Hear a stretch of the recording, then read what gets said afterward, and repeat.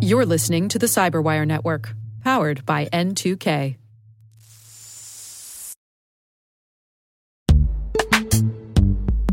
And now a word from our sponsor, Netskope.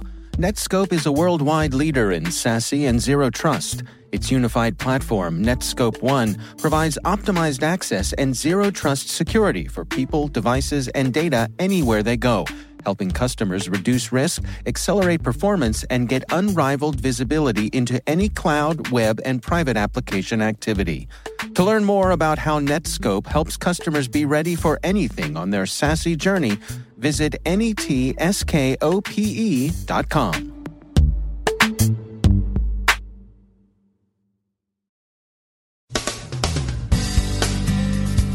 Sri Lanka investigates a homegrown jihadist group with possible international connections for the Easter massacres. New Zealand is preparing the Christchurch call to exclude violent terrorist content from the internet. ShadowHammer moves its supply chain attacks upstream. Carbanak source code seems to have been in VirusTotal for 2 years. Someone's spoofing financial institutions. Bots surged upon the release of the Mueller Report. And ASD offers a counsel of perfection.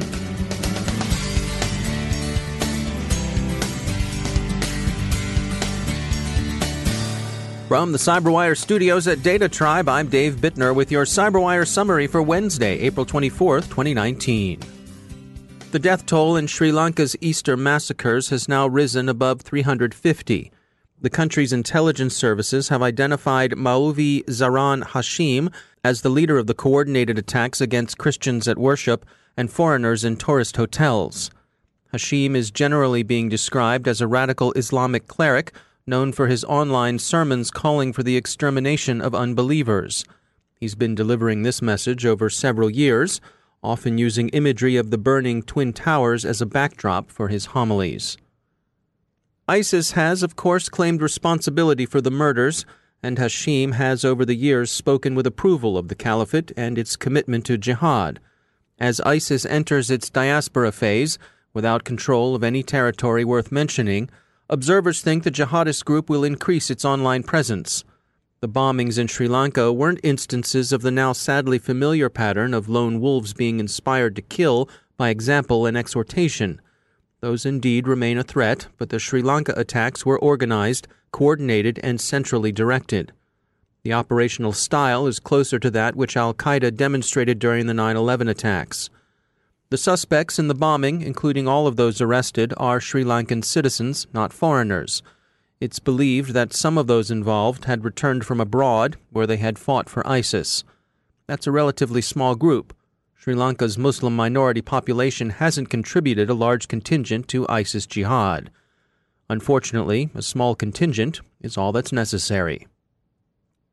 Security organizations responded quickly to the attacks, rounding up bomb-making material and taking a large number of people in for questioning, but poor interagency coordination seems to have led them to miss warnings of coming attacks, even when such warnings were issued by national authorities, and even went so far as to name the group thought likely to conduct attacks and its probable ringleader. There's always a lot of signal lost in the noise, even when intelligence services have a good idea that something's up. But in this case, the failure to heed the warning seems to have been a more serious matter of poor coordination and even alleged political infighting, of the bureaucratic as opposed to the ideological variety. Sri Lanka's president seems to think so. President Sirisena has asked for the resignation of both the defense secretary and national police chief. Some 60 arrests have been made so far. The attackers have been characterized as well-off and well-educated, with some of them having been educated in the UK and Australia. This would fit a long-standing pattern of an educated and relatively prosperous class seeking transcendence through a leadership role in revolutionary violence. But the investigation is still young, and the state of emergency remains in effect. New Zealand's Prime Minister, Jacinda Ardern, has issued a Christchurch call inviting other countries to join in restricting the distribution of extremist content through social media. The text of the Christchurch call is still being finalized, but in outline, its goal is to eliminate terrorist and violent extremist content online. She acknowledges the difficulty of doing so, but thinks the killer who murdered Muslims in their mosque on March 15th did one thing that was unprecedented. He live-streamed the massacre as he was committing it. This is the model of violent extremist content she has in mind. She's enlisted the support of France initially and hopes other countries will join once the Christchurch call is complete. It will be, the Prime Minister says, actionable and not aspirational. Kaspersky Lab has linked the ShadowHammer supply chain attack to the ShadowPad threat actor. The attackers successfully backdoored widely used developer tools. Among the products affected were online games. These are thought to be the same actors who earlier this year targeted ASUS and its software update process, but this time they seem to have moved farther upstream. They are now believed to have meddled with versions of the Microsoft Visual Studio development tool used by various video game companies in developing their wares. The attackers used the corrupted development tool to insert malware into the finished games, backdooring the gamers who purchase and play them. You'd think if it was up on VirusTotal, someone would notice, right? Well, not so fast. The Carbanak source code has apparently been there for about 2 years, and everybody overlooked it until FireEye researchers found it. We thought this must mean that VirusTotal is like that big government warehouse at the end of Raiders of the Lost Ark, where FDR's administration sends the Ark to reside in perpetual obscurity with an unimaginable quantity of other precious, dangerous, embarrassing, or curious things. But one of our team pointed out that no, that warehouse was designed to conceal things quietly, not make them available to those who wanted them. He's probably right. So maybe VirusTotal is more like a teenager's bedroom. There's a popular notion that more and more we are heading toward a gig economy, with workers moving from job to job rather than taking on a full-time position with a single organization. There are opportunities and challenges associated with this sort of approach for both those doing the work and those doing the hiring. TopCoder is a company that set out to make it easier and more secure for both sides of that equation, offering a platform that connects and manages gig coders and the people who need them. Michael Morris is CEO at TopCoder. You can still go down and do background checks and do contracts and NDAs and the same type of, call it paper-based security models that companies use today. That can still be done. But frankly, it's really kind of as worth as much as the paper that it's written on in many cases, because you're subject to whatever the human behavior is of the person on the other side of that. But we still can enforce all of those types of requirements. Like the person has to be a resident of this country. They have to have the past work experience that is X or not Y. They have to agree to certain terms and conditions and sign documents. So all of those things can be tracked. But the things that we feel are more important is really getting down to a granular level of tracking security. And when I say security, I'm kind of right now combining together not only the security of the code or the deliverables that come back, but also the security of the IP that goes out and the IP that comes in. So you can track security on an extremely granular level. We require that every time an interaction happens, we are tracing back who has access to that data, where is the data being put, how do I ensure that nobody else can download that data, who can see it. When anything comes back into us, we do the same type of transactional-based security checks. So whether it's virus scanning, code reviews, we have a minimum of 2 people look at each piece of code that comes in manually. So these are actually paid reviewers that will look through code. And to me, it creates a much more secure and robust way of working versus the traditional model of just assembling teams together and having that ad hoc requirement for security. This is just built into the process. TopCoder uses a rating system as well. So a lot of people will think about the gig economy models as this unknown group of people. And in the TopCoder world, that almost couldn't be farther from the truth. So a lot of what we do is in the form of, we run a lot of competitions. So if we're trying to solve something complicated, we have multiple people try to solve it, and we pay the ones that do the best job. Not only the best one, but we will also pay different places. We do that on the algorithm side, we do that in the coding side, we do that in the creative design side. So it's a way of working in our environment where you can you can create this competitive but still collaborative environment for people to work within. So we track everything from somebody's reliability to their performance. We graph it against their peers. We have rating systems. So if you think of like what Major League Baseball does for their players, we do that same type of thing for our community, but we track them on their accomplishments. When they compete in something or produce something, all of those scores, all of those reviews, all of that data gets inputted into our platform and it shows up in their profile. So these are very much known entities that are in this community. And in my opinion, that's the type of thing. Again, we kind of think that the paradigm shift moving to the gig economy, it's a misconception to think that these are unknown entities. Yeah, they may be remote and virtual, but they're very well known. They're very well represented in terms of what they've done in the past, right? These are known entities. These are people that have a background and have a track record that you can look at and see. You can see the people that are working on your projects. That's Michael Morris. He is the CEO at Topcoder. Gray Noise Intelligence, a network traffic mapping shop, has seen an unusual surge in traffic that spoofs major financial institutions. Sure, there's spoofing that goes on all the time, but Gray Noise told Cyberscoop that this is really a concentrated wave of spoofing. Why it's being done is unclear, but there's some speculation that an attempt to embarrass security vendors may be in the works.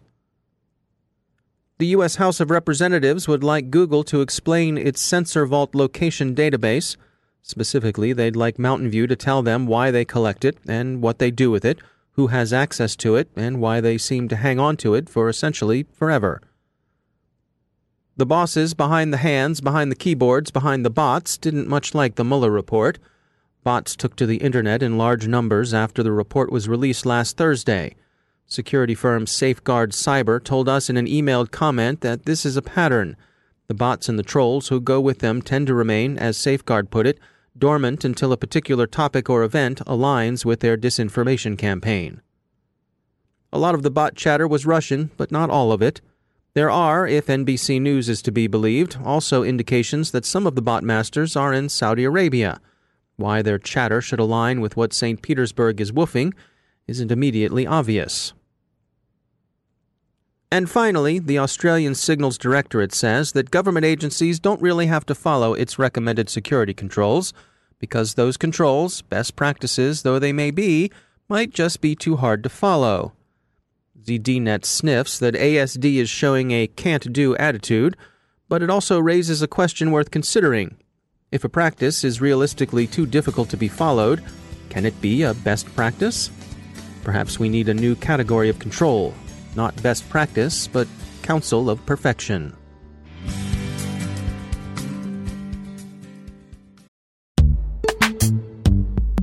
Every day, your IAM tech debt grows. Your multi-generational services struggle to work together. Building an identity fabric can fix this. It makes all your identity tooling stronger and allows you to connect any app to any service you want to use, with zero coding, zero maintenance, and zero app downtime. Strata's identity orchestration platform separates the identity logic from your applications, so you can optimize existing IAM tools and manage them in a single control plane. Now, every vendor, standard, and architecture work together. In short, building your identity fabric means you can secure your non-standard apps, keep your complex access policies, retire outdated IDPs, and modernize in record time. So build your fabric with Strata Identity and get rid of tech debt for good. Visit strata.io/cyberwire, share your identity priorities, and receive a pair of AirPods Pro. Offer valid for organizations over 5,000 employees. Connect today at strata.io/cyberwire.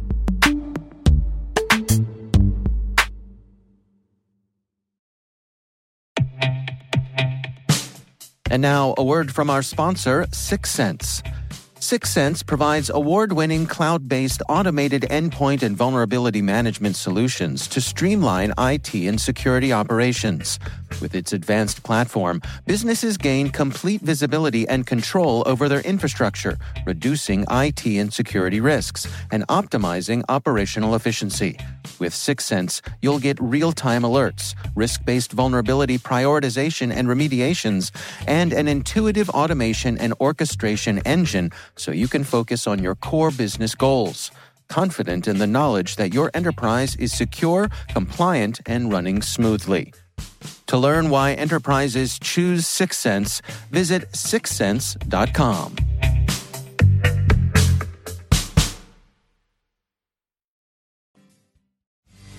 And I'm pleased to be joined once again by Professor Awais Rashid. He's a professor of cybersecurity at University of Bristol.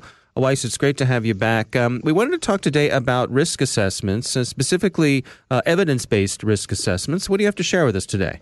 I think the key word here is data, and data. The challenge usually is that we have a number of risk assessment frameworks that are out there, lots of best practices and guidelines, but we often do not have very good data sources and information sources on which these risk assessments are based. They are times derived from low-level technical measures that don't necessarily relate to the higher-level business objectives of organizations, or vice versa. They are based on estimates because they're based on expert judgment. And I think the key challenge here is how do we actually ensure that we are getting the right type of data to inform risk decision-making within organizations, and that there is a full traceability of those risk decisions all the way from the data points that we get and their impact on the overall business and effectiveness of the organization. What about situations where a type of business, for example, could be growing very quickly, changing very quickly, and be new? And obviously this applies to cybersecurity. There may not be that historical data that you can use to make your risk assessment with. Yes, historical data is just one type of data. The question is, what is it that you need in terms of your organization at a particular point in time in making decisions? And your example is actually excellent in the sense that you are in a business that are growing, and as you're growing and new people are joining the business, are you simply considering access control mechanisms for those people, but are you also considering that perhaps your HR department is now getting overloaded and they are not able to actually notify in time when people are leaving your organization so that their credentials can be revoked in time, and so on and so forth. So the key is understanding where an organization is at a particular point in time, understanding what the goals are, what are the challenges that it is facing at a particular point in time, and then seeing what data is relevant in terms of making risk decisions. At the moment, a lot of the risk decisions are made on the basis of estimates and probabilities, and that's a good way of doing things. But we can't keep doing it just simply based on estimates and probabilities. We need to better instrument our systems and organizations to get actual data so that we can make decisions that are based on actual evidence of what's happening within an organization and what kind of risks are actually posed. This also takes me on to an example that in some of the studies that we have done, we often see that organizations worry about the risks that don't necessarily immediately impact them. And the focus always tends to be on very high-level risks, on very sophisticated attackers who may want to compromise the organization, when actually the biggest risk might come from the low-skilled, opportunistic attacker who may just exploit a very simple vulnerability because you're not really considering that those things need to be taken care of. And I think this is really what I mean, that we need to really understand as to where the risks come from and collect much, much better data. That in general, there aren't really very good ways, to instrument systems at the moment, but also B, actually then taking that into risk decision-making in an effective way that informs the more senior members of an organization. Now, how much do you suppose it helps to bring someone in from the outside, someone who has no emotional attachment to any of the internal goings-on within the organization? Oh, that's a tricky question. It is a tricky question. That if I say no, it's not a good idea, then I'm basically telling that nobody should invite any consultant ever into an organization. Yeah. And if I say it is a good idea, then everybody will invite consultants. I think the fact of the matter is that there is a balance. People coming from outside can often see things that you can't internally see within an organization because, let's just say, you're too close to the situation, and what may seem day-to-day practice or what may be data that you don't think is relevant may be more or less relevant to what you want to do. But that shouldn't be at the expense of what is embedded testing knowledge within the organization. And a lot of work actually that we have ourselves and others have done shows that, in fact, so-called lay users within an organization, non-security users, often tend to have a lot of contextual knowledge. And if you actually speak to them, they can understand, they can explain as to where potential risks are arising, but also why do they arise in that particular way? Because it could be that the way the security systems are designed are not designed to fit in with what they need to do to get their job done, for instance. And that's why they end up, for example, at times being bypassed or slightly molded to get what needs to be done. It has to be a balance as to, bringing an external perspective versus actually leveraging what is perhaps a major source of information, the employees of an organization, because they often understand the context really, really well, and they can actually articulate things that an external person may not know. Professor Awais Rashid, thanks for joining us.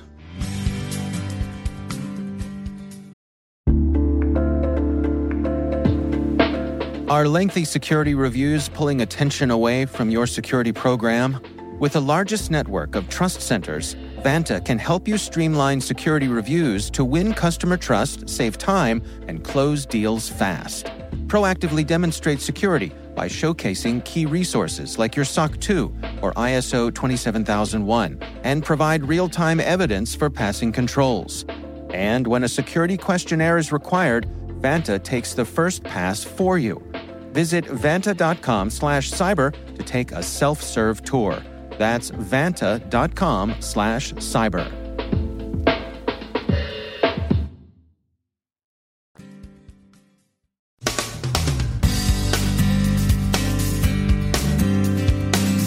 And that's the Cyberwire. For links to all of today's stories, check out our daily briefing at thecyberwire.com. And for professionals and cybersecurity leaders who want to stay abreast of this rapidly evolving field, sign up for CyberWire Pro. It'll save you time and keep you informed. Listen for us on your Alexa smart speaker, too. The Cyberwire podcast is proudly produced in Maryland out of the startup studios of Data Tribe, where they're co-building the next generation of cybersecurity teams and technologies. Our amazing Cyberwire team is Elliot Peltzman, Puru Prakash, Stefan Vaziri, Kelsey Bond, Tim Nodar, Joe Kerrigan, Carol Terrio, Ben Yellen, Nick Valecki, Gina Johnson, Bennett Moe, Chris Russell, John Petrick, Jennifer Iben, Rick Howard, Peter Kilpie, and I'm Dave Bittner. Thanks for listening. We'll see you back here tomorrow.